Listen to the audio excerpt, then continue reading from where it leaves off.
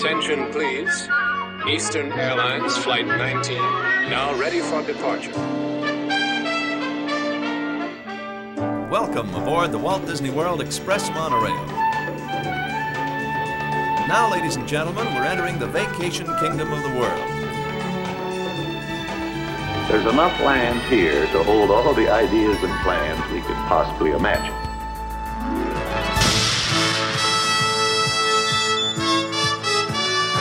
We call it Epcot. Will be our experimental prototype city of tomorrow.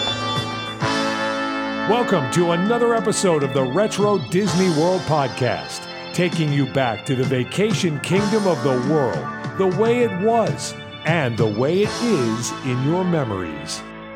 All right, welcome to another episode of the Retro Disney World Podcast. I'm your host, Todd McCartney, and tonight on episode 39, we'll be taking you back to the Hotel Plaza Boulevard in Lake Buena Vista.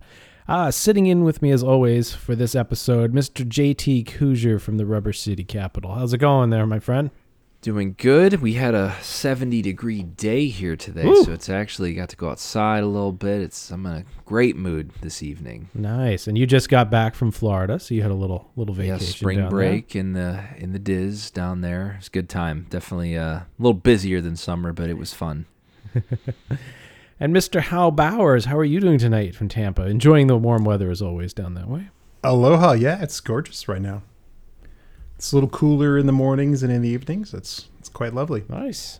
Now I can do my embroidery on the porch in the cool of the evening. What are you embroidering?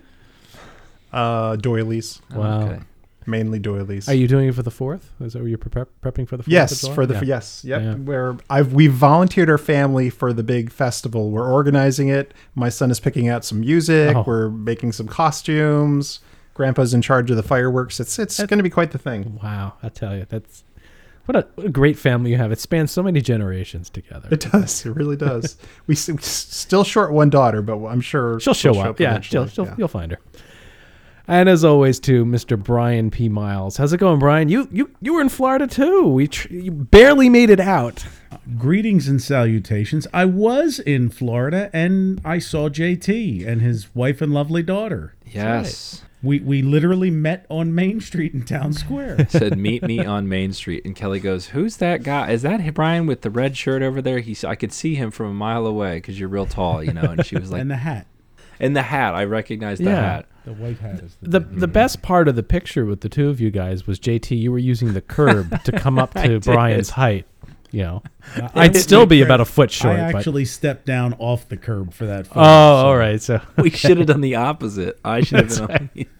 Like, who is this guy? Look how big he is. for me, Brian will have to remove a sewer grate and step down into that. So. So here we have also had our first plus 70 day today, just like JT in Ohio, and I immediately came home from work, put on a pair of shorts, and went out and got the cushions out of the storage closet for the outdoor furniture. So the first thing I did was put the cushions on the outdoor furniture so I can sit outside, because we're going up into the 80s this weekend. I don't know what that is. I drove enjoy through yourself up in the frozen tundra of New England. That's right. I drove through snow last Friday. So, all right. Well, it's time to move on to comments and corrections. Last month, how you talked about a welcome center that was located on, I think we said 75. And Wayne wrote into us, says he can remember in his 12-hour drives from Alabama, once you hit 75 South, you felt like you were almost there. It really started to hit home in Ocala, and it was early enough you always stopped just to get a taste of Disney. There are a couple different billboards along 75 promoting Florida Information Station, and obviously promoting Walt Disney World, since it was pretty nearby, and the Welcome Station. So the coolest part of this was in 94, 95, before a trip, he pulled out his Alpine head unit. Anybody want to give a... I mean, Alpine's legit. It's a decent brand. So kids, this is back in the day when you could actually replace your stereo. I guess you can replace your stereo now, but it's very difficult. Still can. So the issue was, before everyone just had factory stereos with Bluetooth, if you wanted to have CD, if you wanted to, CDs or something, you would often have to go to a third party. Yes. And you would go to a Best Buy, and they would replace your factory one with a third party one. Like Alpine was one of the brands. Sony was also big. Pioneer, But yeah. these things were notorious for getting stolen. Yep. So the very first generation, they made it so that way the entire radio would actually come out of your car with a little handle on it. You so carry you could it like a carry it briefcase. around with a handle. Eventually, they made it so that way just the faceplate came off, and then they charged like a ridiculous amount of money for a replacement faceplate, like $200 or something. So that was to discourage people from stealing the radio. So that's a little dip in history there. Yeah. So he pulled out this unit, hooked up some RCA connectors to it, and recorded the radio loop that ran for 20 minutes. So he's included that. So let's take a real quick listen to part of that. The easiest way to make reservations at a Walt Disney World Resort hotel is to stop at the official Disney AAA Travel Center in Ocala. You can even make dinner reservations at a Disney restaurant tonight. It's fast and right on your way. The Disney AAA Travel Center is open to everyone from 8:30 to 7 daily. Take I-75 to exit 68. This is Disney Radio. All right, so Wayne, we really thank you for sending that in. It's not often that people would pull over on the side of the road and record some of the radio. And do the kind of thing we would do. Yeah. That's right, and how did do, right? Yeah, that's very comical, because at that era, that's tricky to get an output, you know what I'm saying, like hooked up to in the way he did. I mean, that's well, cool. we should mention that Wayne told us his family and he are in the radio business, so it was an interest of his, but... Now, and that's the reason why those signs are all over that saying "Do not pull over here" for pictures or pulling out your head unit. That's right. Right. So Wayne, thank you for sending that, and that's an awesome little piece of history there. So, all right, guys. Last month was Communicore, and I think we got a really great response. I want to thank everybody who wrote into us regarding Communicore, and I got really excited now to go ahead and get ready for Communicore West. And we've made some contact with some individuals that have some very, very unique connections to Communicore West. So I'm really looking forward to discussing that this summer. But again, thank you to everybody who wrote in and sent us some comments on Communicore. I think that specific episode really hit home for a lot of you, because it definitely was a lot of the places that you stopped and a lot of the computers and technology that you remember. And I guess we should apologize for mentioning how cool the touchscreens were.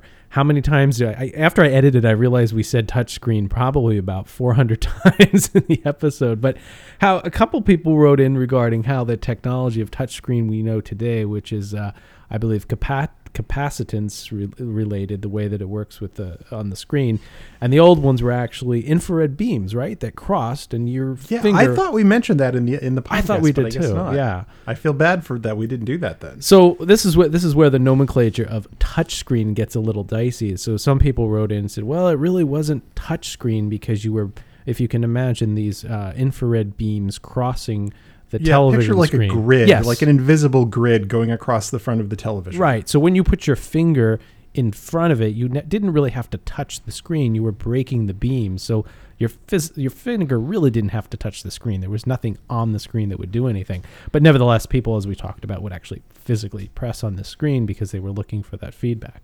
We didn't know. We were just kids. That's right. We had no that idea. we did talk about on the show. Right. Pressing hard. And we did get some footage afterwards. We tweeted it out. So if you go to the website and look for the Communicore footage, we got some great Communicore West footage that we merged with East footage and put the two together, and it's fantastic. And there is somebody there with their fingernail, and they're trying to flick the little car through that energy exchange game, and they can't do it, and their fingers going up and up and up and over and over and over. So it's a good look. But so yes, they weren't officially touch screens in quotes there, but it's the most that anybody had ever seen at that time. And now that you've corrected us on the touch screens, fans, you can go back to correcting people that the utilidors aren't really underground. That's right. we get it. We appreciate it. We love you.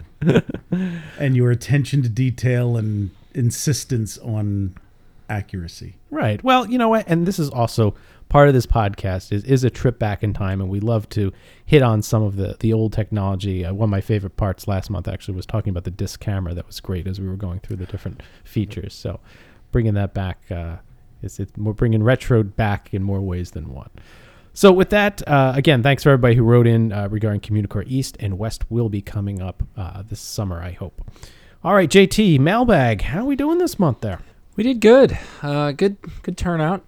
And, I wanted to start with Wayne again. Wayne wanted to touch base with us also about a Disney Channel episode, which I don't know if this was necessarily made for the Disney Channel, but it was called Walt Disney World: A Dream Come True.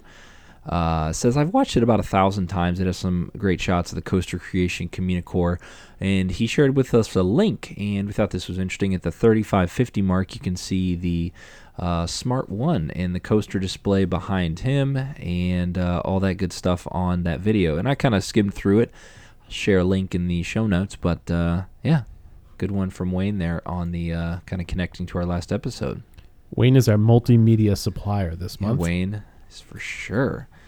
All right, next one is from David Avella. David says, love the pod, guys. 2 things I loved as a child, but he's never been able to, we'll say, re-experience them. The first one, which I think you guys would all agree, which I didn't experience this. Actually, no, I take it back. I did. The return hand stamp smell must have really hit his nasal passages in a good way. Do you guys remember that smell at all? I didn't smell my hand after they stamped it. I recall the stamp, but everybody's got their thing, like the pirate ride smell. It must be like one of those things. So like that, I don't know. I don't remember the smell, but one thing that was interesting about that is that was set to work under ultraviolet or black light to appear. I'm assuming that's the stamp he's referring to. I was riding on the Friendship cruise boat in Epcot one day, and the 2 doors slid past each other, and those windows are tinted, and they have some sort of UV protecting on them to prevent, I guess, from getting too hot in the ship. When the 2 doors slid past each other, it doubled up that protective layer, and my hand started to slightly glow from the sun coming through the filter. So it was really interesting. I had never experienced it anywhere else outside of the wands, but sure enough. So if you have any of that glow paint and you want something to do, find a Friendship cruise, go to the double doors, lather it on your hand, and see what happens. But yeah. I remember riding Mr. Toad after coming back in, and then just being fascinated by watching the light, show up in there and in Snow White, where there were black lights in those attractions. Right. Very cool. Well, and the other thing he's one of those memories was the resort TV from the 70s, and he remembers a woman in the traditional plaid skirt who used to be the tour guide, is like a guide on the show. I don't remember this because we were, of course, in the campgrounds back then, and we didn't have the TV hookup. So, did you have someone that would like tell the story by a campfire? It was like they'd reenact the television, but with like puppets or something. They had those flip books where you'd flip through and the animation would go as you flip through. There were squirrels. No, it was somebody legit came around and mimed it, in front of our site. Yes. I want to say the earliest resort TV we've seen, there's some circulation of somebody pointing their video camera at the screen like circa around 1980. Video cameras, the beta cams came out, I want to say 77 or 78, and were pretty rare in those early years because they were so expensive. So it's there's really nothing out there that I know of from the 70s. It became more common to like, honey, I'm going to record everything because I've got this one cassette and I can fit 2 hours on it. That became more common around 80, 81. You started to see more, especially after VHS cameras came out. Yeah, people, when they start taking their VHS players and recording off the TV, that whole deal. I don't know how much of that. I mean, but you definitely got the cameras. The people had their, and you could record on that just point too. them at the screen. Yeah, they'd point them at the TV screen, and sure, that used to be the way to dub a rental VHS tape. You'd hook that up to your VCR, go tape to tape in a super high quality fashion. Yeah. So for you kids out there that want to know what us delinquents did back in the day, it was way too expensive I mean, a VCR. I think the first VCR my dad got was like $800 in 1982 or something. I mean, it's an absurd amount of It's money. like $2,000 now. Well, it's more. I think it's even more than that. It's like $2,500 or something, and nobody had two of them except for my friend Jimmy's dad, who was a cop. And You must be rich. they copied, yeah, You got two TVs? two TVs, exactly, just like the McFlys. Do you have a television? Well, yeah, we have two of them. Wow. You must be rich. Oh, honey, he's teasing you. Nobody has two television sets. Yeah, people like figured out. I mean, I know the first E.T. and the first Return of the Jedi I had were bootlegs of literally people pointing video cameras at the screen, and I must have watched that awful Return of the Jedi like 1,000 times before it was actually released, because it didn't get released on video. I want to say to like 1986 or something like that. Oh, really? Yeah, they waited like 2 years to bring it out. And make sure you rewind it in the 57 Chevy Rewinder so you don't ruin your dad's VCR. That's right. Absolutely. My recollection is rewinders more became like a late 80s thing. Like I Yeah. don't remember them being as big in the early 80s. Like you just rewound them on your machine until some strap job decided, oh, that's not good for your machine. That's Yours exactly what it total was. crap. They thought a market employee to sell something Yeah. because it wasn't good for the machine. Total crap. The scam of it was, and not to go too in depth here with the retro No, we're going technology, in depth, guys. But we are. So what happened with the rewinders is that people said that it was bad because the tape was running past the read head, and that's the head. It was this spinning disc on an angle that would read the tape, and they said because you were running it past the read head so fast, it would score it or cause an issue with it. The truth of the matter is when you put a VHS tape in, these mechanical arms would actually pull the tape and wrap it around the head. But when you did a fast forward or rewind, it would actually pull it back away from the head. So it was a complete farce. That there was you weren't going to burn anything out.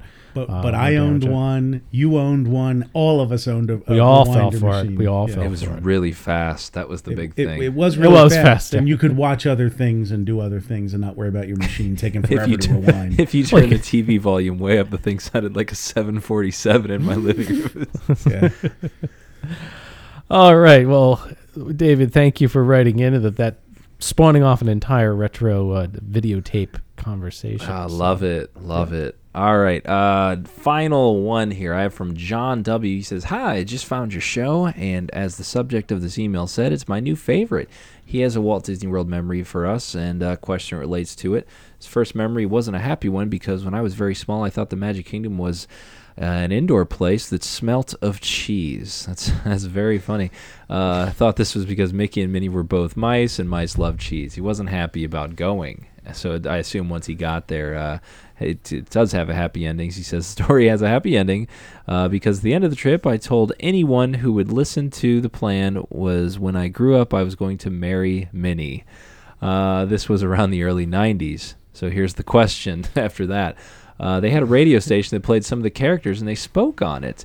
Is this true, or am I imagining it? If it is, do you guys think you could play a bit of it? So does this connect back to Wayne? Yep. Yes. Direct connection. Perfect. So as we discussed earlier, we have a perfect segue for you, John, with the audio that Wayne recorded off the Alpine head unit. That begs a question. I know we've discussed it at some point in the last couple of years because I recall us talking about the brown signs telling you to tune to radio station X, Y, or Z. Is it still broadcasting? No, we debunked that like a year ago or something, or 2 years ago. We nailed down the year. I feel like we heard it went off air like 99 or something like that, 2000. I think it was later than that, but I hope it was later than that. Yeah, because welcome to the Walt Disney World Resort. You'd tune in, and like once you got onto Disney property, and there was an internal loop. You guys didn't experience parking this. At the Magic Kingdom is $12, and the Magic opens at 8 a.m. Like that. That was the kind of stuff it told you. Yeah, no, this was like, it sounded probably really cool when you guys got off the plane and you rode over for 5 minutes, but after 14 hours in the car pulling a camper, that was like we're peeing our pants over it, my sister and I. It was amazing. So the Magic Kingdom is open till 9 p.m. tonight and smells of cheese. Yeah. Minnie is single. Are emanating from every corner. Very cool. Well, good memory, John. Thanks for the story. Thank you to all our emails. We love getting your messages. podcast@retrowdw.com. Shoot us an email with your experiences related to this. Maybe you can ask us a question from a previous episode if you're one of those binge listeners out there. And Twitter, Instagram, any of those places, you can also get in touch with us. So thanks for all the messages. All right. Well, it's time for this month's Audio Rewind. Brian, I know you knew this one off the top of your head. I did. JT? I never. By the time I listen to it when we release the episode, I already forget what it was when we record again. All right. Well, let's take a listen to last month's Audio Rewind.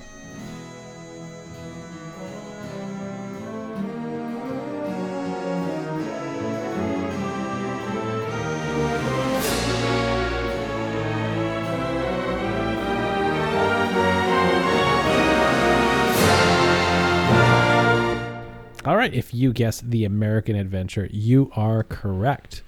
Brian, what was the exact scene? That's when they're rowing out and around the Revolutionary War, I believe. It was they're rowing the boats. Yep. It's when the Mayflower comes. Yep. There's a land across the ocean. Well, we do have a winner this month. Congratulations to Brendan Green. Brendan! You know who Brendan is, don't you? That's our buddy Yes. that sat with us at Epcot 35. Our guy from Chicago. Hey, Oh, that's right. congratulations, Brendan. Yes. Well, look at that. Randomly pulled. Well, congratulations, Brendan. You will be receiving the Epcot Center wheel brochure. That way you can select your favorite Kodak camera and also figure out what is going on in each of the Epcot pavilions. So, we need a prize before we get to this month's Audio Rewind. Does anybody have anything yet? Oh, I go ahead, have a prize this month.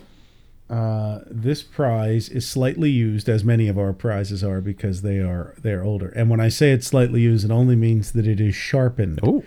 And it is one of these souvenirs ubiquitous from the 70s and 80s were giant pencils, Yes. big, giant, thick pencils that said Walt Disney World and whatnot on them. And I got a lot of stuff in the last couple of months, and one of those giant pencils was part of that package Load. of things that I got. Yes, part of the load.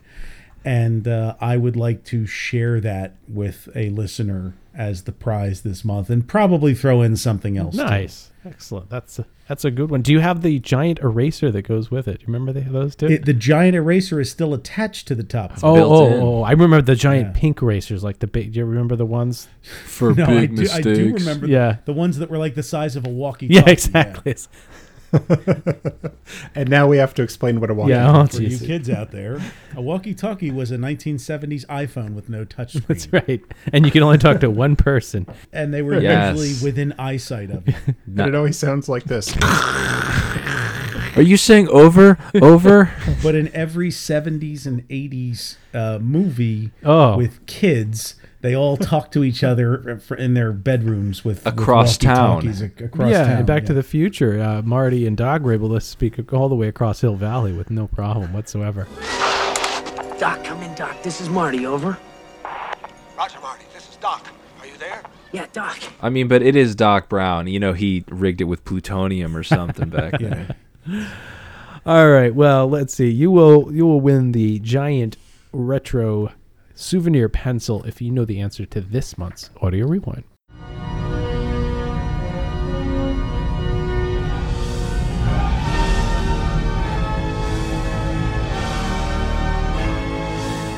All right, send your guesses to podcast@retrowdw.com. All entries must be received by May 14th, 2018, and we'll pick a random person from all correct entries to win the giant pencil.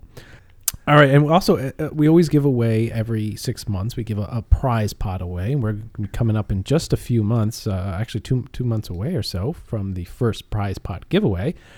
So before we add something to it, JT, want to give the rundown of what's sitting in the big prize pot? So the rundown for the first half of 2018 prize pot. In January, we had the Epcot posters. In February, we had the Retro WDW embroidered hat and the McFarkle Christmas card.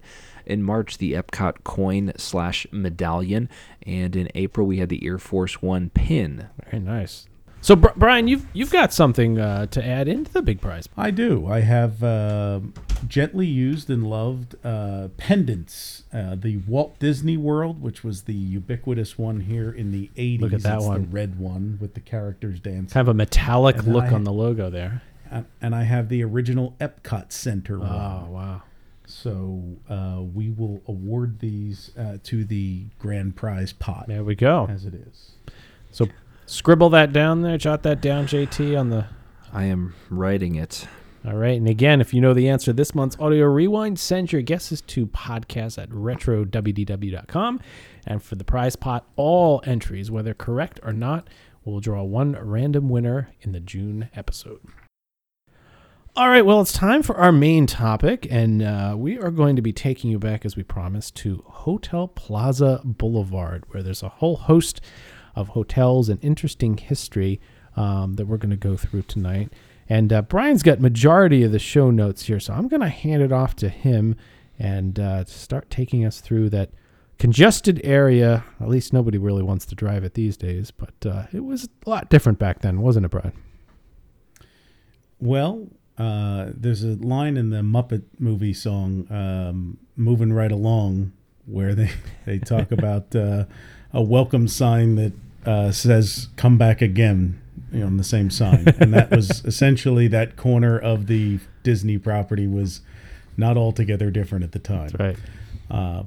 So the interesting thing about what is today Hotel Plaza Boulevard and is today home to 7 hotels that are not owned by Disney but are located on Disney property, is its origins. That road's origins housed the very first thing built on Disney property for visiting by the public, and that is the Walt Disney World Preview Center. One of the 4 of us actually visited the Walt Disney World Preview Center. It's not any of us that are under 49 years old. Totally accurate. Yeah, we were all born after it was no longer the Preview Center, except for Howard. So Howard visited it in its original incarnation.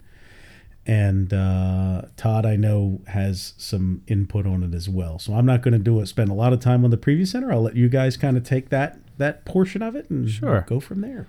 So the interesting thing is that tonight we're talking about Hotel Plaza Boulevard, and that the original name, due to the Preview Center, of that road was actually Preview Boulevard. And it is a place where people would come right off of I-4 there to see, and preview what Walt Disney World was. And what the construction was all about. It opened in February 1969, and I think to describe the architecture, how I got this clip, and I think you'll get a kick out of it. It was in the Project Florida film. It was described as a handsome information headquarters and reception center. So I guess the handsome part is to the architecture, which was a steel concrete, unique square-shaped building. I don't know, what architecture style would you put it in, Hal? It was kind of a very unique... I don't know. I don't know what I would call it, to be honest with you. 1960s, right? 1960s. I mean, it was a very mod-looking building. I mean, it was that was the period of time before you got into the full 70s brutalism, where, I mean, buildings like that became very functional. Right. There wasn't so much design flourish. That the flourish was in roof lines and little things like that, and not too overly creative on the outside. So it's a handsome square building that it's alluring because it's got an interesting roof line, and it looks like maybe there's an indoor pool or something inside, like, right? And from above it almost looks like a chip you'd find on a circuit board. It's just that perfectly square chip, so to speak. So yes, this was open to the public in 1969, and see now, Todd, I have a date of January 10th, 1970, so we'll just have to see. Maybe we'll do a little more.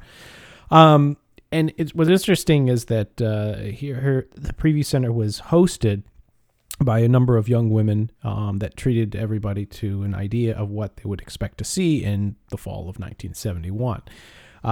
There was the real, I think, piece de resistance of the Preview Center was the model, right? You were ushered into a theater where one of these hostesses would introduce what you're about to see. Good morning, ladies and gentlemen. Welcome to the Walt Disney World Preview Center. We have a moment before our show will begin, and I'm going to tell you a little bit about the model that you see in front of you.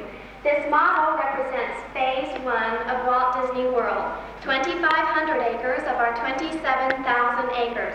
And as this presentation started going forward, the model, which was in front of you, much like what we talked about last month with the Communicore Epcot model that was upstairs in Backstage Magic, different lights would come on and light up different areas of the model. You're going to stay at the Contemporary Resort, and everything would be black, but the light would spotlight on this three-dimensional model of the Contemporary. So you saw the lakes, you saw the lagoons, all the different hotels that were planned, including the Venetian and the Polynesian and the Persian, everything. And even I love the jog in the monorail after it comes out of the Contemporary, you could see. And there's some fantastic footage of it in a film we'll talk about in a little bit. Vacation Kingdom, with attractions and activities designed for the entire family and for an entire vacation. It's a world of water recreation, where you can swim and sail and water ski, or take a romantic cruise for miles across the broad lake and sheltered lagoon. It's a world of action, where you can play golf on 18-hole championship courses. It's a world to relax in, where you can lounge around the colorful pools at each of the resort hotels. And most of all, Walt Disney World is a kingdom where entertainment reigns. The splendor of an Asian palace. Across the waters of the lagoon, a touch of old Venice. The Persian-style resort seems to step right out of the Arabian Nights. But what do you remember when you went in there? Do you remember seeing the model? Do you remember? I mean, we would have likely went in like March of either March of 1970 or 1971. Okay. So I have fleeting memories, if they're even real, of just kind of being around the building and then the room with the model inside. And eating the pie. In there, what was really neat too is that afterwards they would take you in, after you saw the presentation, they would show you different pieces of artwork. This is our Contemporary Hotel, which will open in October of 1971. It's our flagship hotel, 10 stories tall and A-framed. So you can see the monorail, which is high-speed train, runs through the lobby of the Contemporary. The lobby is larger than a football field. We'll have many different recreational activities at Walt Disney World, such as swimming, scuba diving, sailing, horseback riding. On our lagoon, you can see water skiing. And again, this is the lobby of our Contemporary Hotel with the monorail running through. And a lot of the stuff are things that you've seen over the years and things you remember. The famous picture of or rendering of the Contemporary with the orange monorail orange coming out of the front. There's a great one of I believe there's a woman parasailing or on a wave board or something like that. Oh yeah. That one's in there. The famous one of the side wheeler artwork was in there. So a lot of these renderings that we saw, the castle and everything, were on the wall there, and you could interact with the host there and find out about it. Yeah, and apparently they change that stuff out quite frequently too. So if they got oh really? The renderings, they would go put it up on the wall, and that's cool. Yeah. So the 1971 Project Florida film that we talked about, there's not a good copy of it out there. There's one on YouTube. It comes in 3 parts. It's very, very hard to see, but it does have some footage of the preview center and an idea of what it looked like. Also inside the preview center, there was the ability to take a reservation, put your reservation down, come stay with us in the near future, which was pretty cool. And it was also the location of the first gift shop. So they had your early souvenirs, probably those postcards of the artwork that was on the walls. That's right. And some of the little flag that said Florida above. Yes, that's right. And apparently there's different versions of that don't say Florida. Apparently, and the green or blue license plates. Yeah. Yes, that was one of the other first. And I have a green one here. Yeah, and there's the blue ones too. So I think think mine's blue. Yeah, I have to say. That's it. Yeah, we compared them when I got mine. So there's green and blue. Right.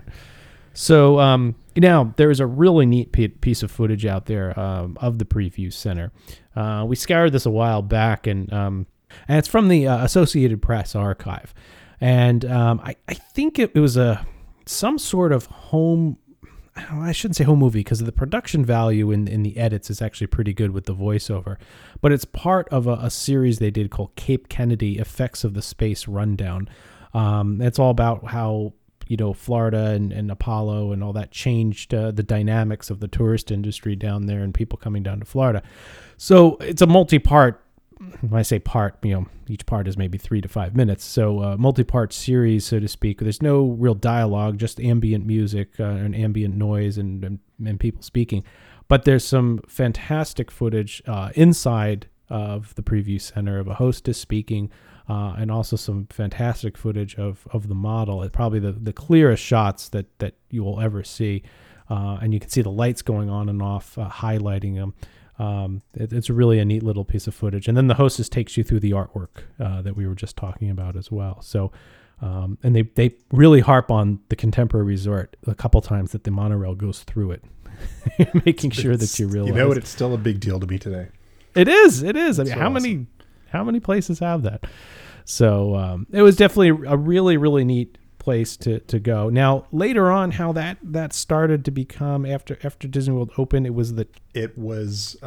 became the construction office and the sales office for Lake Buena Vista for when they went to sell the townhouses and things. Oh yeah. So that was kind of in between. And just before we get off the Preview Center, I have a note here from Jack Lindquist. So he claims that during the 22 months that the Preview Center was open, it sold $11 million in Magic Kingdom tickets in advance of it being open. Wow. And they were booking hotel reservations at about $300 a day. And before the hotel opened, before all the hotels opened, that convention space was booked for a year solid, just from foot traffic coming into the Preview Center. So it really did its job. That's amazing. That is really, really cool that it did that. So then it became the check-in, right? Is that what you say? It became the check-in for the village or villas, tree houses and things. So the next step was when they were going to sell those homes that they built at Lake Buena Vista to corporations as being sort of like little corporate hideaways. Or getaways for executives and things. It's like they set up their sales office in there. And then eventually when that idea failed, then that's when they turned it into the check-in for when those got transformed into hotel rooms. It's like then that became the check-in location for that. Right. And I have this very vague recollection, 1980. And I remember seeing, and this didn't pop into my head until this week when we started researching and thinking about this. We stayed at the Treehouse Villas in 1980, and I remember going into some room in that area, and it could have been there or the Sunbank, I'm not sure where, and staying there with my grandfather and looking at this model under a plexiglass case. And I'm wondering if it was not big like the large one we're talking about, but I'm wondering if it was something that they had there when we were checking in, and I have these vague recollections of my father going in to pay the telephone bill for checking out of the treehouse, probably like $1.50 or something like that for 2 calls to New Jersey. But I just have this vague recollection there was a model or something in the lobby in there, going in with him and seeing it. Do you remember what the model was of? No, but I have this thought that there were little red and blue cars, there was parking lots, and I swear there was a small little monorail running around the top. So it could have been like Buena Vista. So there is a model from the mid 70s of what sort of became like what was an idea for developing Lake Buena Vista, and there's pictures of it, or at least one photo of it in one of I think it's the 1976 annual report, with the idea being that they would set up wedways within Lake Buena Vista, that they would have housing over. So I actually had that on our show outline for the end. Okay. But since we're talking about it now, we'll just go right into it. So the original plans, which were dated in 76, they're in the annual report in 76. It was for a people mover to bring people from Hotel Plaza Boulevard, which we haven't told you about yet, from those resorts down to the Lake Buena Vista shopping village and what would have been the town, the host community, stopping at the Pottery Chalet is where the stop was going to be. And then the people mover would eventually continue on to the planned office park. And in the office park, which is another thing we'll touch on now, in 1977, they built the Sun Bank building. And that was the first in a planned office plaza to complement the Hotel Plaza and the Lake Buena Vista shopping village to make up this host community. It was a it's still a 5-story building with the country's most up-to-date banking system. And the original plans were for the plaza to have 13 buildings on a total of 50 acres. And so when the people mover moved on from the Pottery Chalet, it would eventually take you to the office park, and there was going to be a multimodal transportation hub.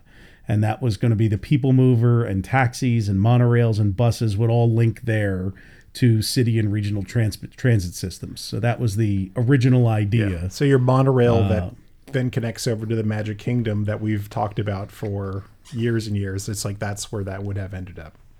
And then if you would have taken the monorail to the monorail station there, which would have been at the office park, and then hopped on the Wedway to get down to the that would have been glorious.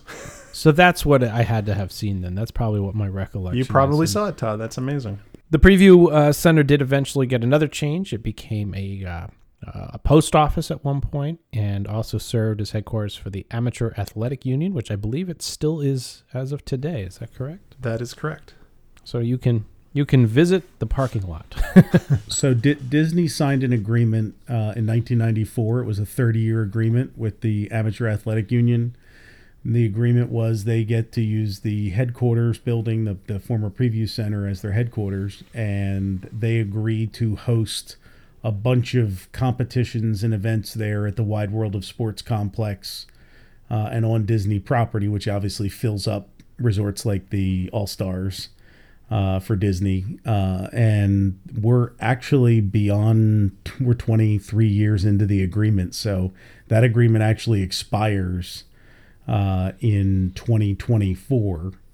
So not that Disney has any use for that little building on Hotel Plaza Boulevard, because they don't. The only thing they could possibly do with it is knock it down and put another hotel there at some point. I think it needs to house a historical society. That would be a great idea. Wouldn't that be great? Stay tuned. That's right. All right, so there's more on Preview Boulevard that then became Hotel Plaza Boulevard, as we alluded to. So Brian, take us through some of the different things that we had there, and all the different hotels that popped up. And I know we should mention too, we've got some photos that popped up recently for some people that we're going to talk about, and we'll post. And we also have some footage from one of our listeners from some of these hotels that we like to get out there as well. But Brian, take it away. Well, Hal and I were talking today actually about the origins of Hotel Plaza Boulevard, and simply put, as you were addressing all of these $11 million worth of tickets that were sold for the Magic Kingdom, and the heavy convention booking and the people that were all anticipating coming to the parks, Disney, as you know, had 2 resorts online for opening day, which were the Polynesian and the Contemporary, with the Fort Wilderness being hastily put together with campsites at that point. There was no trading posts, there was no cabins on site or anything like that came later. And there was, the golf courses were there, but the golf resort didn't exist yet. The golf resort didn't open for 2 more years. So Disney knew early on in their planning with their projections that they did not have nearly enough hotel space, even out on International Drive. There were a handful of hotels out there, and obviously people buying up land and building them. But there was nothing really there to handle the anticipated crowds.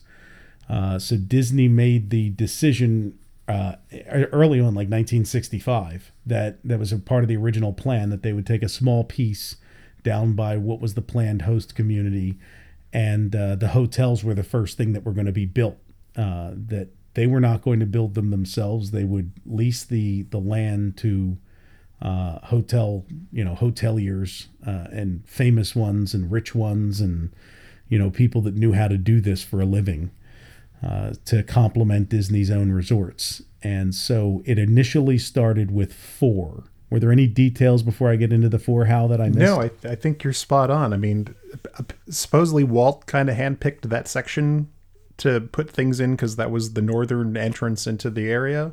And then I think that's probably... And the only other comment I would make is that, if you think about the Disneyland problem with all of the hotels popping up outside of it, this is a really nice solution for them because it lets them control, what those hotels look like.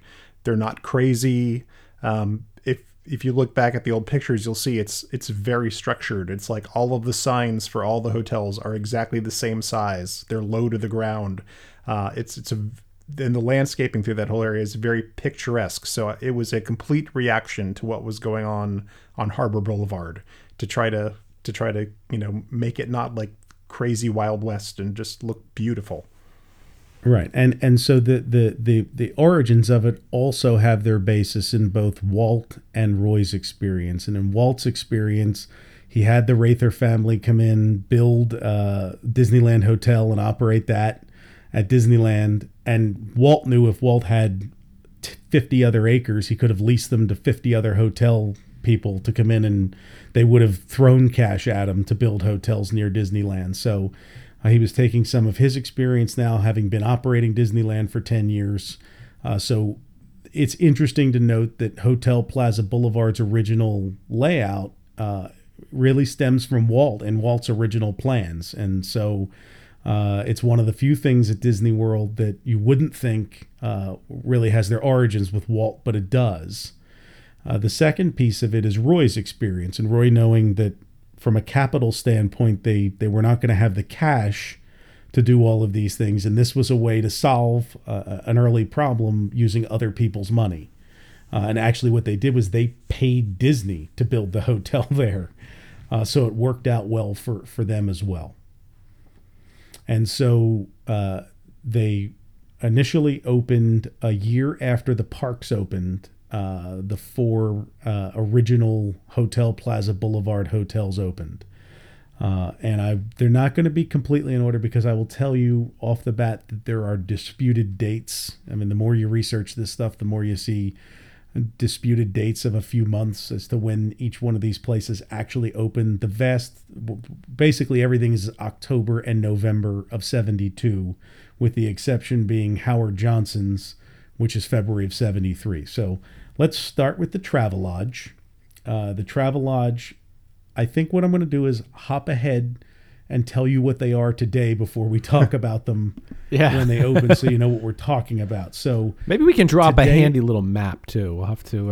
That'll accompany the episode show notes. But today, the Best Western Lake Buena Vista is operating.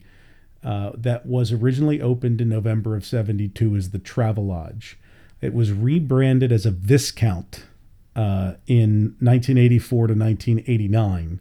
And that was a hotel brand that Travelodge actually owned. It was like a higher end nameplate that they were trying to put on some of their places.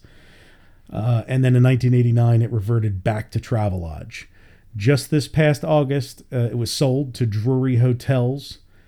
Drury is a St. Louis-based company that is known for operating nicer hotels in general. They own one other Orlando area hotel. It's the Drury Inn and Suites near Universal. So if any of you have ever stayed there or in a Drury hotel, but I will ask this question: have any of you ever stayed at the Travelodge / Best Western? I have not. I did actually. I stayed there when we did our Epcot 35. Oh, that's right. Yes, just a few months ago. Yeah. That's right. Oh, wow. And I think I had stayed there previously too, like maybe 5 or 6 years before that. I've stayed a little bit on Hotel Plaza Boulevard, and we didn't forget to stay in the big ones, but I have stayed in the little ones now. Opening, nobody else has anything on that one. And by the way, if any of you listening have a memory or something to add on one of these resorts, please let us know. it's not just going to be a recitation. We do have some stuff to add to some of them, but if you stayed there and you remember some kind of a notable restaurant or some kind of a notable shop or thing, all of these hotels tried to, cater to travelers with high-end amenities and had really interesting dining establishments and salons and barbershops and things like that. And so when we get to a few of the ones we have a little more information on, we'll touch on that. Yeah, I can throw a couple of things in here. So, and actually to your point, Brian, when Disney made the deals with all of these hotel companies, they really encouraged them to build flagship hotels for each one of them. And in fact, they even told them to take money out of their marketing budgets for nationwide and to plow them into the hotel, so that way they could actually use the hotels in promotions. So if they were going to film television commercials or take pictures of like, oh, here's what a Travelodge looks like, it's like that would be the one at Disney that they would use as their like the shining example of what a Travelodge could look like. But the one thing that was really cool about the Travelodge, which partially is not there anymore, is if you look at old postcards, it had these really interesting looking sort of saucer shaped porte-cochere when you pulled up. And the way that the restaurant, which is on the bottom floor, is configured, it sort of follows that same circular shape. And there's still a few of those saucer shaped things out in the back. Yes. So you can see those. They've taken the ones over when you pull your car in, but that feature part of it still does exist to the side of it. Very much a very 60s mod design. Like you can tell that because it was one of the earliest hotels that was designed, and you can tell it was like straight out of 1966. Yeah. Another really kind of weird, interesting thing about it is, I guess, so it's made out of like a reinforced mortar, so it's basically like cement block with rebar in it. Now, one of the cool things about the Epcot building codes is that they were always trying to do new innovative things there. And apparently, in the rest of the United States, with that construction technique, you're only allowed to build 12 floors. So you could only have a 12-story building with that. But Disney engineers came up with the idea of using epoxy to hold the cement block together instead of just regular masonry cement, whatever they would normally use. So because of that, they were able to build that to be 16 stories tall. And it was the largest building of that style of construction in the United States for quite some time. So it apparently works, because 40 plus years later, it's still there. It hasn't fallen down yet. The actual first resort that was opened there on Hotel Plaza Boulevard was the Dutch Inn. It was Americana's Dutch Inn. Today you would know it as the Wyndham Lake Buena Vista. It has had a few other names. It was for a brief time, September 2007 until November 2010, it was the Regal Sun Resort. But for the longest time, most people remember it as the Grosvenor. And I actually stayed there. That was the first Hotel Plaza Boulevard resort that I stayed at.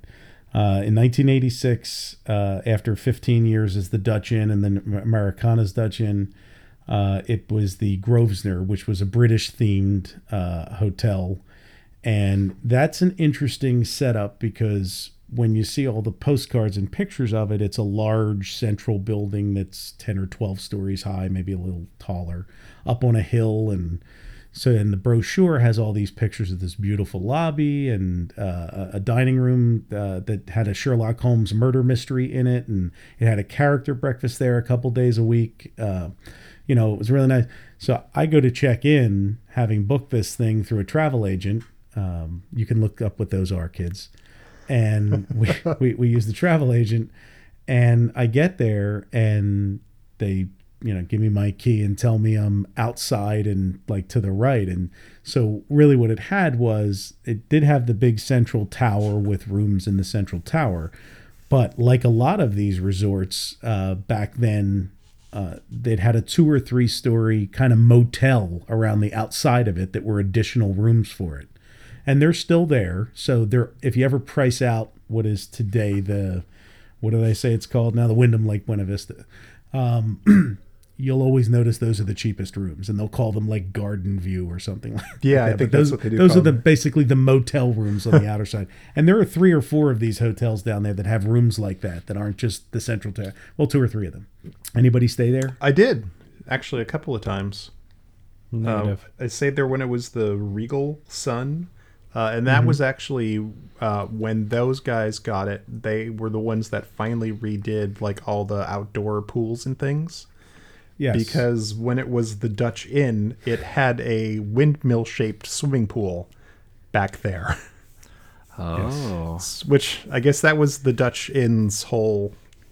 They started out as a smaller company that had a bunch of like. They actually had stuff around your area in Pennsylvania as a tie-in to the Pennsylvania Dutch, and they had sort of these windmills outside. They had a bunch of smaller motels, and then at some point in the late 60s, early 70s, they got super corporate, and they started building, like just very modern buildings in like Dallas and Atlanta, and they got very aggressive with building huge hotels. So something shifted within the company.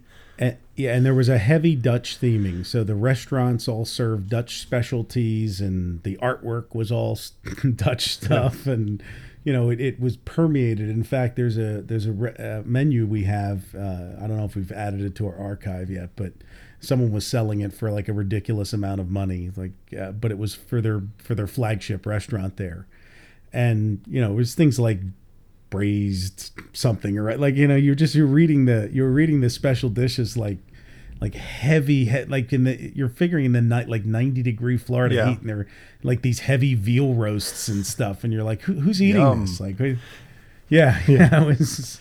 And I guess what is weird is even though it's sort of around the Pennsylvania. Yes, I do realize, listeners, Pennsylvania Dutch is actually German. It's not Dutch, and this really was Dutch, and for some reason it was just in that tourist area, Pennsylvania, as well. So today it is the Wyndham Lake Buena Vista, and I do remember when the Regal Sun took it over, the whole pool area that they redid. I mean, they were going for like what do I want to call it, like an island or a beach field kind of back there. It's really it's this big extensive pool complex back there now, and it replaced a very dated looking pool. So that is the Grosvenor. Howard Johnson's is worth a lot of mentions. One, because the Howard Johnson's hotel and restaurant brands, there's a great interest in the history of Howard Johnson's locations outside of just Disney World, but in general, there's a whole Howard Johnson's fandom out there from Hojo. From people over the years that remember driving out for ice cream on a Sunday with their parents to the restaurants because they were famous for their ice cream. The fried clam strips. Can't forget those. The fried clam strips. Absolutely. Yeah. I just remember the giant orange roofs. Oh, yeah. The A-frame building. And yeah. So that was the last of the original 4 that opened. And Howard Johnson's was the first company to approach Disney. As soon as they announced Walt Disney World, Hojo approached Disney and said, we want in. The initial plans, in keeping with the futuristic thinking, they wanted 4 rectangular wings that enclosed a landscaped courtyard. In the end, they just built a kind of a standard 4-sided tower. And then in 1978, they added a 108-room additional building, which is still there. And the Hojo restaurant was on site. And Howard Johnson's, for those of you, in fact, most of you who are younger probably won't remember them. They were like along the lines of maybe a little bit nicer Denny's or Perkins or something like that. Yeah. They were a casual American chain. But they were most famous because they manufactured their own ice cream that was super premium before that was really a thing. So if you think Ben & Jerry's today, Howard Johnson sold ice cream that I want to say was 4% butterfat, which is what Ben & Jerry's is now, which was not a common thing. They always had a big board with all the flavors on. They had the long counter. You could have your banana split at the counter if you chose. Right. There was always a lounge in the background, in the back. Remember those? There was a cocktail lounge that was always attached to them. And really it was one of the first, them and the Hot Shops which was operated by the Marriott family, were the first two big chains around the country for travelers. And the whole idea was that no matter what town you were traveling in, when you saw one of their restaurants, you knew you were going to get a clean place to eat and a consistent menu, and nobody was going to fleece you. And that's the same thing with Holiday Inn and the development, of the hotel industry, because prior to these chains developing, it was really a gamble. And so you'd roll into town and you'd eat at the local coffee shop or at the local restaurant or something. And, a lot of places they targeted tourists, and you could end up getting scammed or robbed, or, there was a lot of problem with crime and hotel rooms and people sneaking in the middle of the night and stealing your money while you were sleeping, and things like that used to happen. So that's kind of what led to those chains developing. And Howard Johnson's was really the eminent chain, I think, in terms of those types of coffee shop restaurants around the country. Absolutely. There was a very famous one too, Brian, down Asbury Park had a very famous round Howard Johnson's, not the typical triangle looking place, but I don't know. Are there any original Hojos still out there? So last I looked, there's one still operating Howard Johnson's restaurant at Lake George in New York State. I wonder if it looks like I had actually looked at traveling to visit it, and the website last time I looked, they couldn't tell you whether it was operating right now or not. So I'm not going to make a trip for a restaurant I wasn't sure was operating. But anyway.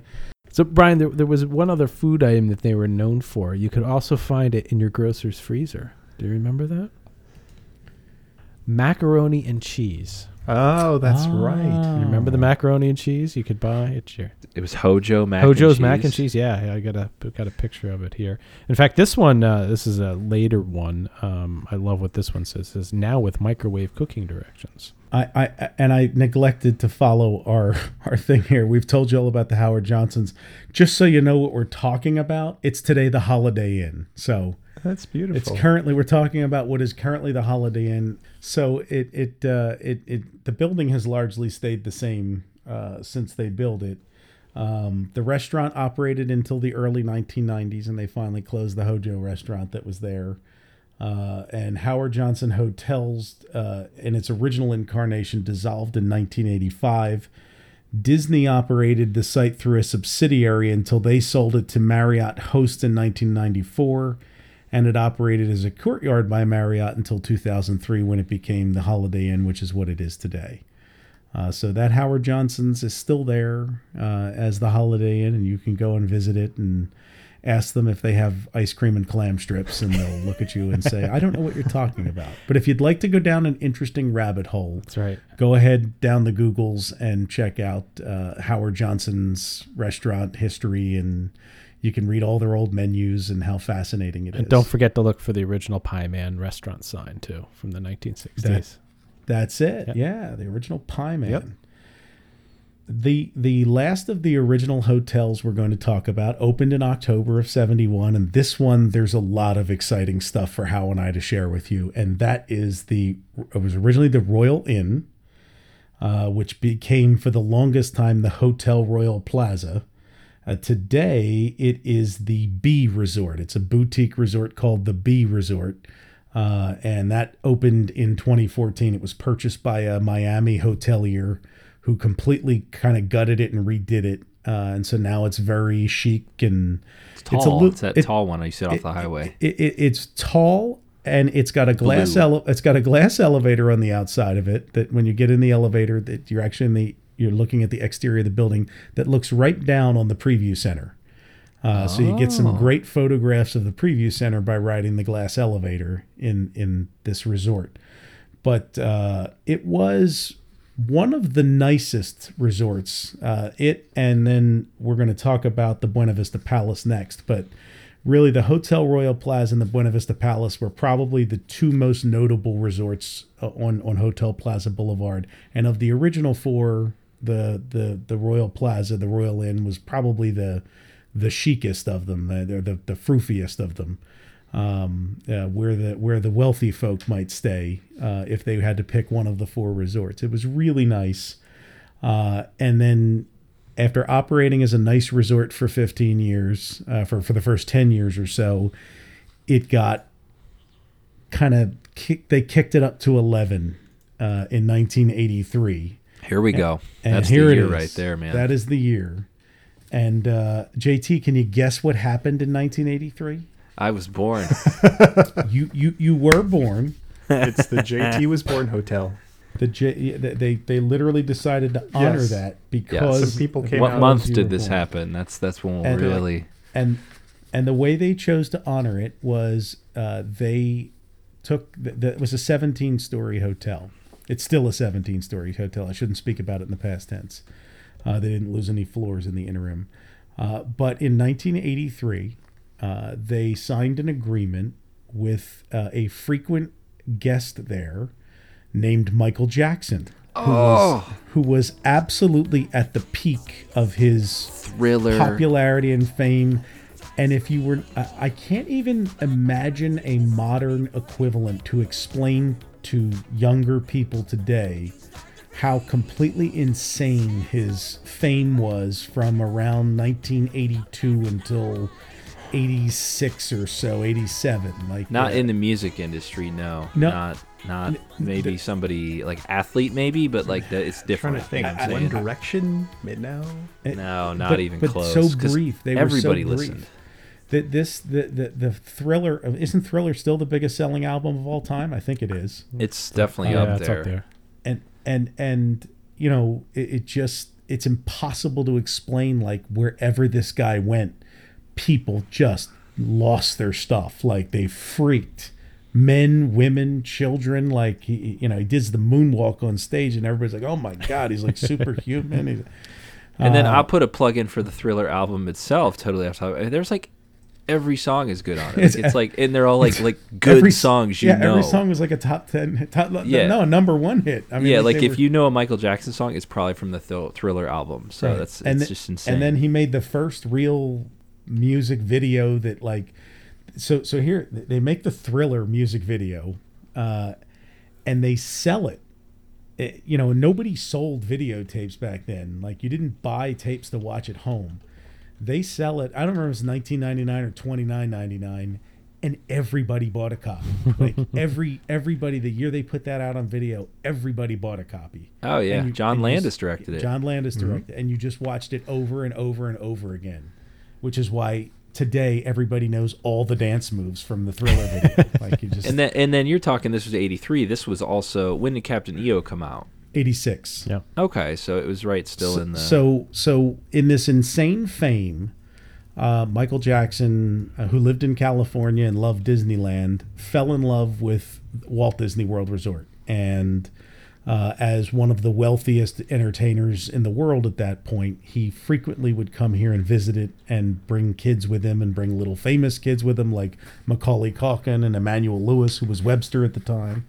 And these guys, like, people would be, I have pictures of them, like, just in an aqualark on Bay Lake. Like, it's just Michael Jackson and Webster riding around. Oh, really? I've never seen that one. Yeah. So anyway, he signs an agreement with the Hotel Royal Plaza where he had been frequently staying when he came to town. So there's a story that he wanted to stay in the Contemporary and it was full.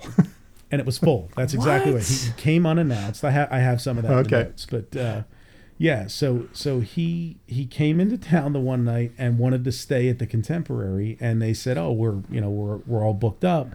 But Michael Jackson. But the Hotel Royal Plaza could take him, so they treated him so well he kept coming back, and he became such a frequent visitor that they decided to pitch an idea to him that they would design this suite. He would design it with them. Fill it up with memorabilia and things that he wanted, design it to his specifications, and then whenever he came to town, he would get to stay there. And as long as when he wasn't there, they were allowed to rent out the Michael Jackson suite. And so they did, in fact, build the Michael Jackson suite. The hotel general manager at the time was interviewed a couple of times, and he talked about, his name was Phil Wright, and he talked about the room. There were twinkling lights in the ceiling. They had a trophy case where Michael would send So he had a bunch of replicas of his gold and platinum albums, but he won so many Grammys. Yeah, he started sending them to the Hotel Royal Plaza to have them put in this display case in the room. It's like, what's his take? This one, I don't even care. Yeah. This is from the Bad album. Just he also loaded the room with Marilyn Monroe collectibles, and it had this state-of-the-art Laserdisc player that was equipped with lights that sparkled to the beat like of music. So you put music on there. Yeah, man. And by the way, Phil Wright also remembers that Michael used to bring his pet chimp Bubbles, and Bubbles liked to flush the toilet because he liked to hear it gurgle. Come on, Bubbles. Yeah. So we're going to link to a fabulous blog by MJ Fangirl. And she actually did a nice article on the suite that has a lot of pictures of it. And she's pretty extensive with it. But he was not the only one to have a suite at the Hotel Royal Plaza. So as I said, Michael Jackson's was on the 16th floor. But that's only because Bob Hope's suite was on the 17th floor. Oh. And so Bob Hope had what was really a true penthouse suite up there. Whereas Michael's was just kind of like a couple of rooms that they kind of pulled together, which, by the way, when he started winning those awards and they built that display case, they actually had to blow through a wall and add to the room to add the trophy display case because they didn't have room problem for to it. have. Yeah. So Bob Hope had the 17th floor, which is the top floor of the resort, and his had a lavender tub and sparkling chandelier and 5 balconies that overlooked the Florida interstate. And one day, 2 young girls went up and knocked the door looking for Michael Jackson. And in typical Bob Hope style, he told a Bob Hope joke. They said, "You're not Michael Jackson." He says, "No, I'm not even the right color. I'm Bob Hope." And the girls looked at him and said, "Who's that?" And so he just closed the door. They didn't know who Bob Hope was. He went back to chipping golf balls at the whatchamacallit. Making contemporary jokes. Yeah. But her website, which this article that she wrote that we'll link to, has like photos. Michael would like sign autographs on Hotel Royal Plaza, postcards and stuff like that. He was very gracious to guests when he saw them. So, JT, what do you think a room like that would run you a night to stay in the Michael Jackson suite? Well, $1983. right, I'm gonna go by $1983. Yeah. Okay, so I recently noticed, and you guys, this is hotel related. Did you see in DC you can stay in the Watergate, like the room, the Yes. conspiracy room or whatever, and that's like it's like the room where they broke in. They have like memorabilia up. It's decked out in '60s decor, and I was like, that'd be so cool, just go stay there. That's where it happened. That's like $2,500, $3,000 a night I saw in today's money. So to stay, and it's kind of like a mild suite. I don't think it's that big, but to stay in Michael Jackson's room in like what we'll say late '80s, I'd have to know what a contemporary room cost then. Weren't they like probably like $150 a night, $200 a night for contemporary back then? Low ones, low to mid ones, yeah. Okay, so I'm gonna go on a limb, $250, $300 a night. Very good. You actually nailed it. So when it first opened up, in 1983, when it opened, if you rented just one bedroom of the suite, it was $250. If you rented 2 rooms, it was $375. And then as time went on, it's like the price went up and up, and like when they blew out the wall, I guess then you could get like in 1986 or 1987, you could get like 3 bedrooms for $700. So nice job, you totally nailed it.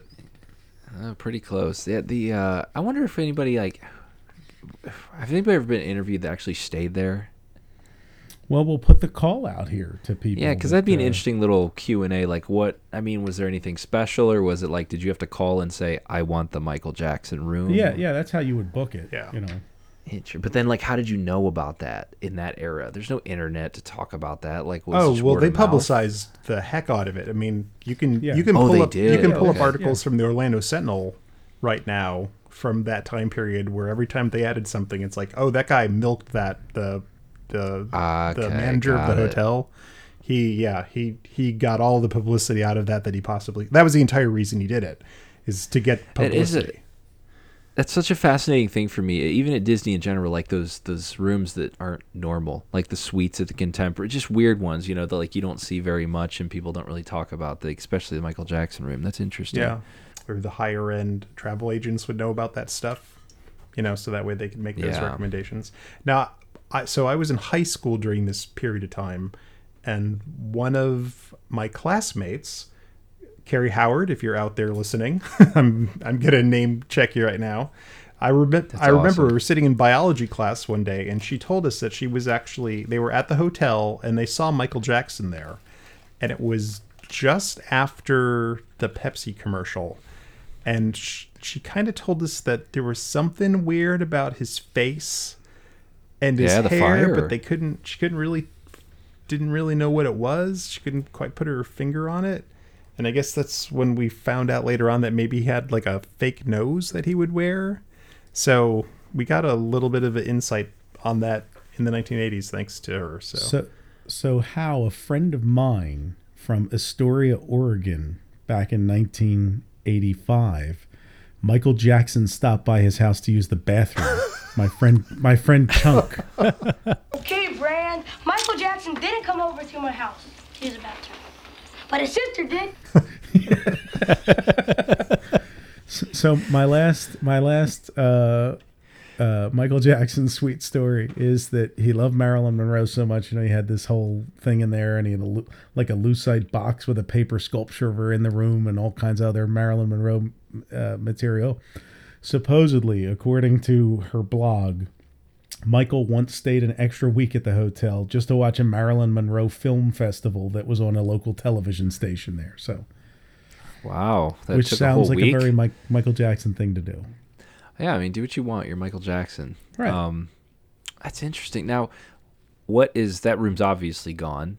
When did it last till? Did you say that already? I don't, unless I missed it. We did not, because that data isn't out there. But my guess would be all of the scandal and everything with Michael broke in the early 90s, like 92, 93. There has to be somebody out there sitting there. They were in the room eating a bowl of cereal, and the news broke, and they're sitting there in the Michael Jackson suite, like mid bite of cornflakes, like, oh my gosh, I got to get out of here.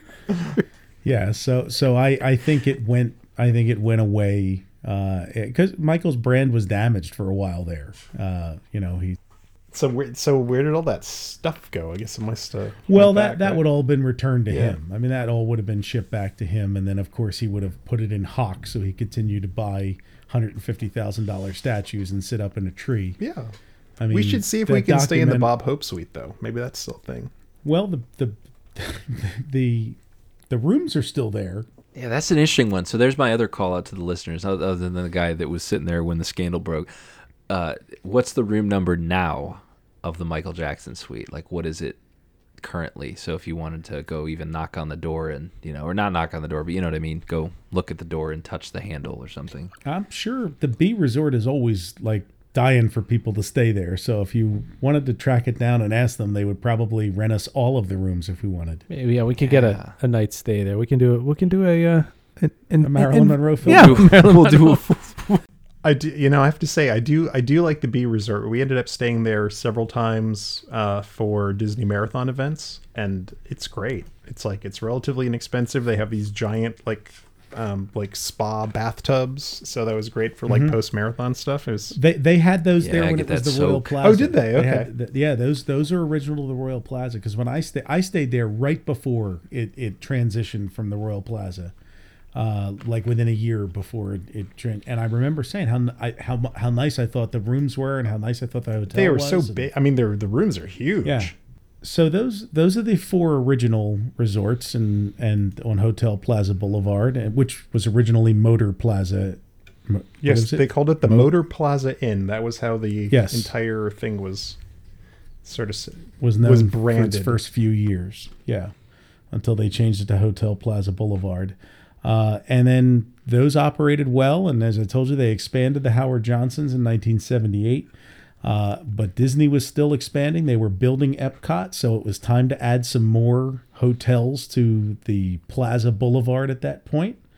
And so in 1983, they added 2 additional hotels, keeping in track with They opened the first 4 a year after Magic Kingdom opened. Here they opened these 2 a year after Epcot opened. Actually, a few months after Epcot opened, the Buena Vista Palace opened March of '83. And we love to talk about the Buena Vista Palace for a lot of reasons. There's a couple of interesting things about it, but you should know that right now, I got to run through the names because it was the Buena Vista Palace, then it wasn't, then it was again. Yeah. So it was the Buena Vista Palace when it opened in '83. In 1998, it became the Wyndham Palace Resort and Spa. In 2005, it became the Buena Vista Palace again. They dropped the Wyndham name. And in 2015, it was sold to Hilton. And Hilton decided what they would do is do a major, massive renovation to the property and turn it into their flagship resort in Disney. Now, Hilton owns 2 others. We're going to talk about them both because they're the last 2 that were built there. The Hilton Orlando Lake Buena Vista, which is still there today, that opened in '83.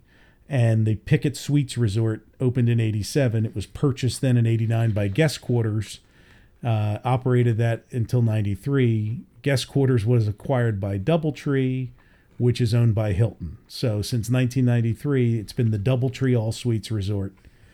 There's the Hilton Lake Buena Vista and the Buena Vista Palace, which is now the Hilton Buena Vista Palace, and just became that in the last year after they finished the big rebrand and turned it into their flagship. So I think it's not a stretch to say that it is the most luxurious of the Hotel Plaza Boulevard resorts. It was built, as I said, kind of after all the original 4, so it was a bit of a different time. We were moving into a different kind of hotel and what people expected from them. The big thing, I think, and how I know has a lot to add to this, in the 80s and 90s, but especially the 80s, the restaurants and nightclubs in this resort were legendary with casts and with guests. I have a 1987. I have a full set of stuff from people who stayed there, and they would hand out like the week's calendar of what was going on in each restaurant and nightclub each night on the back of a sheet that listed all of the various places. And then the newsletter, the Palace Press, aside from a note from the general manager and a tiny little blurb on the back about attractions at the Magic Kingdom and the 15th anniversary going on, literally the whole rest of this 4-page newsletter is about the dining and entertainment going on at the Buena Vista Palace. They had, let me see how many restaurants it was. 1, 2, 3, 4 sit-down restaurants, and then 3 lounges, the pool snack bar, and other like a courtyard pizza shop and some other stuff there. We're going to talk about some of them. The first one I want to mention is Arthur's 27. So when it opened, I always say that it's still 27 stories, but when it opened, it was 27 stories as well. So Arthur's 27 refers to the fact that it was up on the 27th floor, and they billed it as the most elegant dining experience in Central Florida. So it won Golden Spoon Awards, 4-course dining every night. It was, high-end French and continental cuisine. In fact, the newsletter has recipes for the pate of pheasant and cold mango soup that is served at Arthur's 27. That's good. It was the it was the fanciest of the schmancies. Every so often I get a hankering for pheasant, so now I'll have a good recipe to make. To just get some pate of pheasant there. Some mango. There was also a lounge at the top of the palace that obviously was attached to Arthur's 27, like on the other side. And that was open from 9 to 1 every night, Friday and Saturday nights, 9 to 1. And they would have dancing and, you had an aerial view of Disney World, Epcot, and they would give you a complimentary glass of champagne, and you could disco dance the night away up there to the sounds of Corey Hart or Paula Abdul or any of the other, any of the other big dance numbers of the time. So that was going on at the top of the Palace Lounge by Arthur's 27. The Watercress Cafe and Bake Shop was like their coffee shop, but and here's something that is missing from a lot of Disney resorts. 24 hours. The bake shop portion of it was open 24 hours a day, so there was always like you could get a sandwich or you could get a pastry or something like that. If you had a hankering at 3:30 in the morning for a liverwurst and onion sandwich, you could probably go down there and get it. They had the Outback restaurant. Before there was Outback Steakhouse, they had an Australian-themed steak and chop restaurant there. That had a multi-level indoor waterfall and an open pit.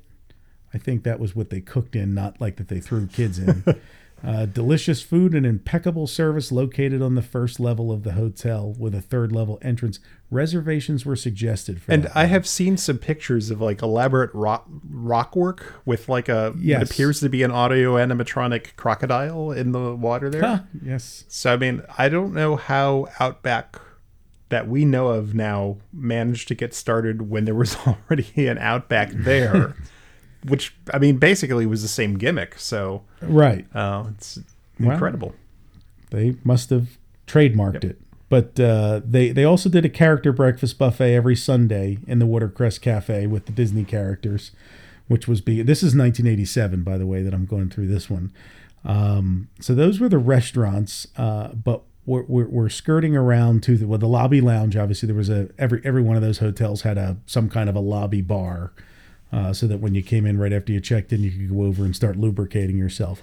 But the one we've been waiting for here, because it was legendary back in Howard's youth. Yes, is the Laughing Kookaburra, a good time bar. Yeah, which ties into the Outback too. I mean, there's that Australia theme carried through. Yes. But yeah, I can recall listening to the local radio station in Orlando, and they must have done ads for the Laughing Kookaburra. Like, oh my God, every hour. I mean, it was constant. A deluge, if you will. So the Laughing Kookaburra, they would have live entertainment in there. So they would bring in live bands and singing acts and things like that. Exotic drinks and 99 international beers on hand. And it is the place to be for nighttime fun and excitement and glass elevator access from the lobby level. So, and as you said, we had heard stories of multiple cast members that was the hot spot to go to in the 80s. Yeah. Before Pleasure Island opened, it was the place where cast members drank back then. After their shifts, and it was open late, and because literally their times, it was to closing, like they didn't have a closing time. It was like we're open 5 to closing, and closing was just when I guess the last guy didn't have any more money left. But that was a complete resort, tennis courts, all of them have pools. That pool complex is and was a little more extensive. They had a salon inside that resort, jogging trails, all kinds of stuff that was going on there, and a famous Palace macadamia nut chocolate chip cookie that was sold in the Watercress Bake Shop, and you could call and have them ship them to you if you were so inclined. So it is a gorgeous resort. It still is, which is why Hilton bought it and decided to turn it into its flagship resort there on Hotel Plaza Boulevard. So Hilton just needs to buy one more resort there, and then they will own a majority of the Hotel Plaza Boulevard. And then, like, my one other personal aside is one of my best friends in high school, Tony Belmonte. His dad was a chef at the Hotel Royal Plaza. So I always remember he had a sticker, that would let you park in the parking lot on the back of his car. And I would see that all the time. And then he would also come home just, like dog-ass tired after a full shift in his there. Chef Whites. Yeah. I should mention one thing, because we kind of glossed over what is today the Doubletree, and the other one, the Hilton Orlando Lake Buena Vista. The Hilton Orlando, which is the original Hilton there, is actually owned by Tishman, and it is operated by Hilton. So Tishman, who built the Swan and Dolphin and And what else? And Epcot. Yeah, Epcot, yeah, that's right. They were the general contractor. So the I guess the interesting story there is that Tishman was contracted to build Epcot in the mid 70s, but then it was delayed because of the oil crisis. So they actually started on phase 2 of the Polynesian resort in order to get them busy and then get them acclimated to working in Florida with like union and non-union workers. So then when the Epcot contract picked up, they did Epcot, and then immediately after Epcot was done in October of 1982, they started working on that Hilton. So they took it like straight into there. And then I guess it was the contracts on that Hilton that ended up getting them into the controversy with Disney, and then which led to Eisner having them build the Swan and Dolphin Hotel. Yeah, and I've read it a few times, but it's described in detail in the book Disney War, written by James Stewart, was it? About 15 years ago, I guess it is now, right? Yeah, so it's 10 years ago. But the deal that Eisner really inherited, because the deal was agreed to before he became CEO, was so bad that they, he's like, we got to get out of this deal, and because it gave Disney virtually no control, and the economic terms of it were really bad. But the terms of getting out of the deal were so costly that it literally would have like bankrupted the company. Wow. So the lawyers basically came and said, Eisner wanted to stop it. He wanted to stop what became the Swan and Dolphin. And it was so bad that they basically said, look, we can't stop it. Like, we just have to like take lemons and make lemonade. And so he eventually got them to agree to some changes in the terms. And he wanted to be able to, I think they had to agree on the architect, so they jointly selected Michael Graves, gotcha. Who ended up designing the Swan and Dolphin. And I suspect if we had an unvarnished conversation with Michael Eisner about it, he'd tell you that, given his druthers, they wouldn't have built either of those things there, but given the circumstances, they ended up with what they thought were the most attractive things or whimsical things they could come up with to build convention hotels there. But that's the other properties that are not owned by Disney, that are on Disney property. But those are the 7. We've covered the 7 Hotel Plaza Boulevard hotels that are in existence now. And really the room for an 8th sits where the Preview Center is. So if they ever decide to evict the AAU and demolish that, they could probably put another hotel there. Yeah. Well, Brian, I appreciate your research and trip down Hotel Plaza Boulevard. So that was really interesting stuff. And I liked our little retro back to Howard Johnson's. That took me back quite a number of years there. So, all right. So before we wrap it up this evening and close out this podcast, I want to let people know that we've got a couple new films out there that we recently released. As we mentioned earlier, we released the Communicore East and West home videos, and we have something going on right now called Movie Monday, which, as you can imagine, is movies, new home movies and videos coming out on Mondays around 12 noon Eastern Standard Time. So we got a new Magic Kingdom 1971 as well, and a 1980s publicity video, which, Brian, we had that one for a while. It was kind of a neat. We don't often get video, but when we do, it's kind of unique. It was a U-matic tape that you found, I believe. 3/4-inch video U-matic. Yep. There we go. So that's on there as well. As always, too, we have different products and items for sale that help support the podcast here. And how you had fun last month with the Sperry one. I want to tell listeners about the shirt you designed. Oh yeah, the Smart One. Yeah. Well, you had brought up during our podcast the joke about solid state. So much in the spirit of our Horizons shirt, with the send a farmer to school. What is the quote? Send us your child, and in 5 years we'll return a farmer. Yes. I believe was what we had converted that to Latin. Yes. For the shirt. So we did a solid state university alumni shirt. That's right.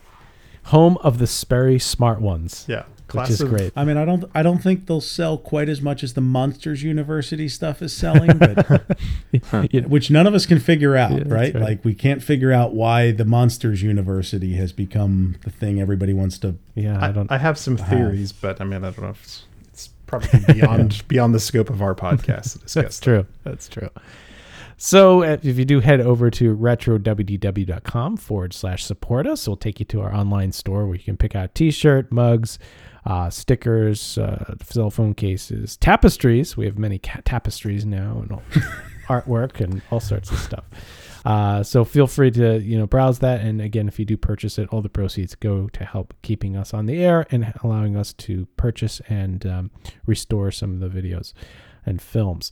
All right, guys, so next month we've decided to go back to the Magic Kingdom, spend a little time there on 2 lost attractions, one being the Swan Boats and the other being the Skyway, which I think all of us had been on at some point, and we've got some great old footage of the Swan Boats, and it seems to Brian, every film we look at, somebody's got some great shots looking down at the 20,000 Leagues and other shots, which always seems to be drained recently. The latest films we've got, they're drained. It's drained. Yeah, so you get beautiful footage of the rooftops. Yeah.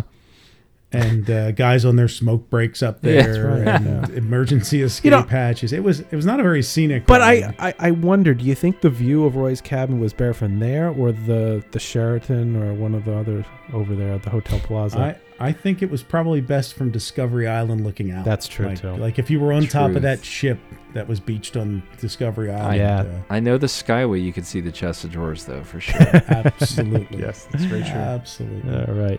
All right, gentlemen. Well, that wraps up this episode. And thanks to all of our listeners for tuning in. Appreciate all the feedback and such. You can, as always, find us on Twitter and all the Facebook and all that good stuff. And we don't have a travel agent number yet. That's but right. We'll get one if we've inspired you to stay on a Hotel Plaza Boulevard. Hotel. Let us know so we can get our 12-cent commission. Yeah, we want you to book through a travel agent. We want you to drive there and sit down and get some paper tickets and confirmation, and wait a few days for them to call you back and tell them what rates that they can get for you. So, all right. Well, with that said, thanks for listening. Again, you can reach us at podcast@retrowdw.com. We'll talk to you next month. And with that, Brian, take us out. Follow Todd McCartney and Retro WDW on Twitter, Instagram, and Facebook at Retro WDW. For all things Retro Disney World, including exclusive merchandise, visit us on the web at retrowdw.com. On Twitter, follow our web designer Jason Bartell of Deepwater Studios at JasonDWS, our announcer Andre Gardner at Andre Gardner, and follow our hosts Hal Bowers on Twitter and Instagram at GoAwayGreen, and on the web at kingdomofmemories.com. For JT Cougar on Twitter at LS1JT, on YouTube at Rubber City Motoring, and on the web at rubbercitymotoring.com. And you can find me on Twitter, Facebook, and Instagram at Brian P. Miles.